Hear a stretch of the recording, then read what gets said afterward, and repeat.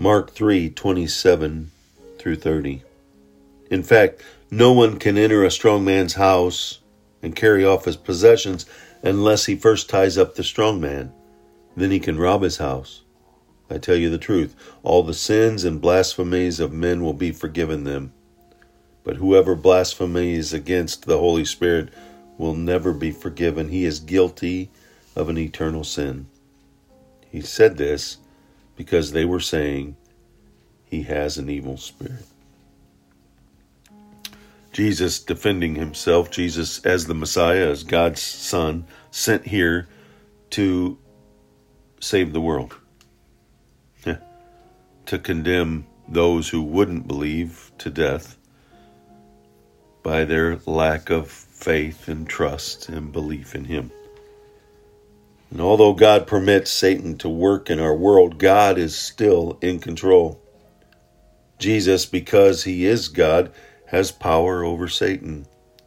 And Jesus is able to drive out demons and end their terrible work in people's lives. And one day Satan will be bound to the lake of fire forever. Where are you in your walk with the Lord? The realization that Satan is indeed in control of this world, but God is in ultimate control of Satan. And in the end, he will bind him and cast him away forever. But in the meantime, we have to walk in this world, and walking in this world is difficult at times. There's struggles, there's suffering, there's pain. But know that God is indeed in control, and Jesus came from God, out of love from God, to take upon himself our penalty, our sin, so that we could have new life. Let's go out and let's tell others about the sins that we had, the life before Christ, and the sins we've been forgiven because of our trust in Christ. And allow the Holy Spirit to use you in amazing and mighty ways.